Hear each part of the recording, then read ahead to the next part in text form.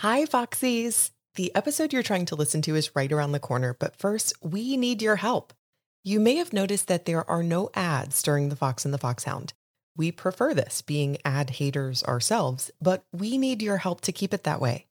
If you love this show, please consider signing up as a patron at patreon.com/The Fox and the Foxhound. We have Patreon tiers starting at just $1 a month. And not only will you get fun extra content and an unedited cut of every episode 2 days early, you'll be directly responsible for keeping the show going in all of its ad-free glory. Thanks to all of our existing patrons, past patrons, and hopefully future patrons. Enjoy the episode.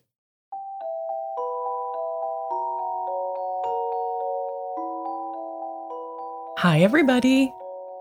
Fox and the Foxhound, Quickies after dark. Oh, no. I mean, sort of, yes. So, I'm in Tech Week this week for Puffs. I've been away from theater for 2.5 years and have somehow forgotten how brutal Tech Week is. So we ask your forgiveness for not covering Deathly Hallows Part 2 this week. Do you want to give everyone a taste of what your thoughts were on Deathly Hallows Part 2 since you did watch it? This is a movie not made for Harry Potter fans. This is a movie made for a population of people that filmmakers think are total idiots. You were quite upset. Yes, there were a lot of expletives, all of the above. Yes.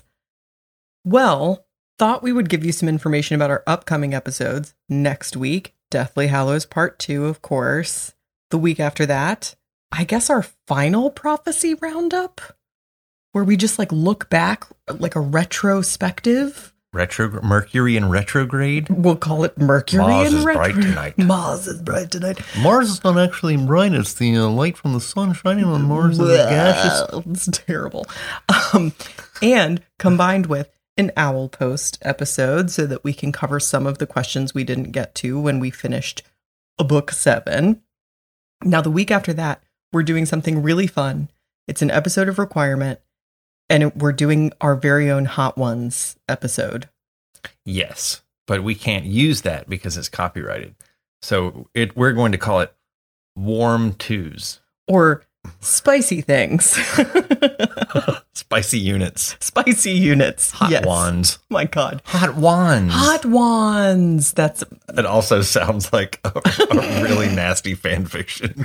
Or like an STI within the wizarding world. A lot of people get STIs. Wizards included. So be excited for that because that's going to be totally ridiculous and I'm legitimately scared.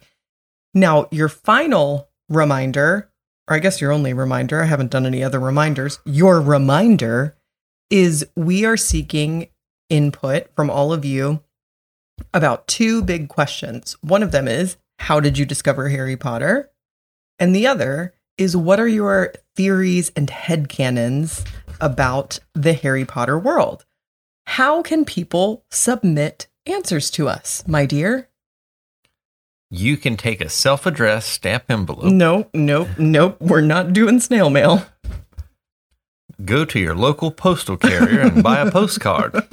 Ask your letter carrier if they can send you a postcard. Please don't do that. I don't know when we will receive that.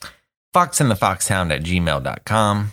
Yes, you can email us written emails, or you can email us an audio clip of you recording your answers for this. We've already had some really good stuff coming in response to these 2 questions. So far, it's all written. We would love to hear some of your lovely voices. The other option for leaving us an audio message is to go to our website, thefoxandthefoxhound.com, and there should be a little side banner that says leave us a voicemail, but you will be limited to 1 minute if you do it that way. Yes, and we also need your suggestions for the questions for the Hot Wands episode. Send those to us and we will get them to our manager of mischief, Josh Bailey. We're not going to mail them. We're going to tell him or forward the email to our manager of mischief, Josh Bailey, who will be acting as host for Hot Wands. And the very last thing is I wanted to plug the show Puffs, which is currently breaking my spirit the way that Tech Week tends to do.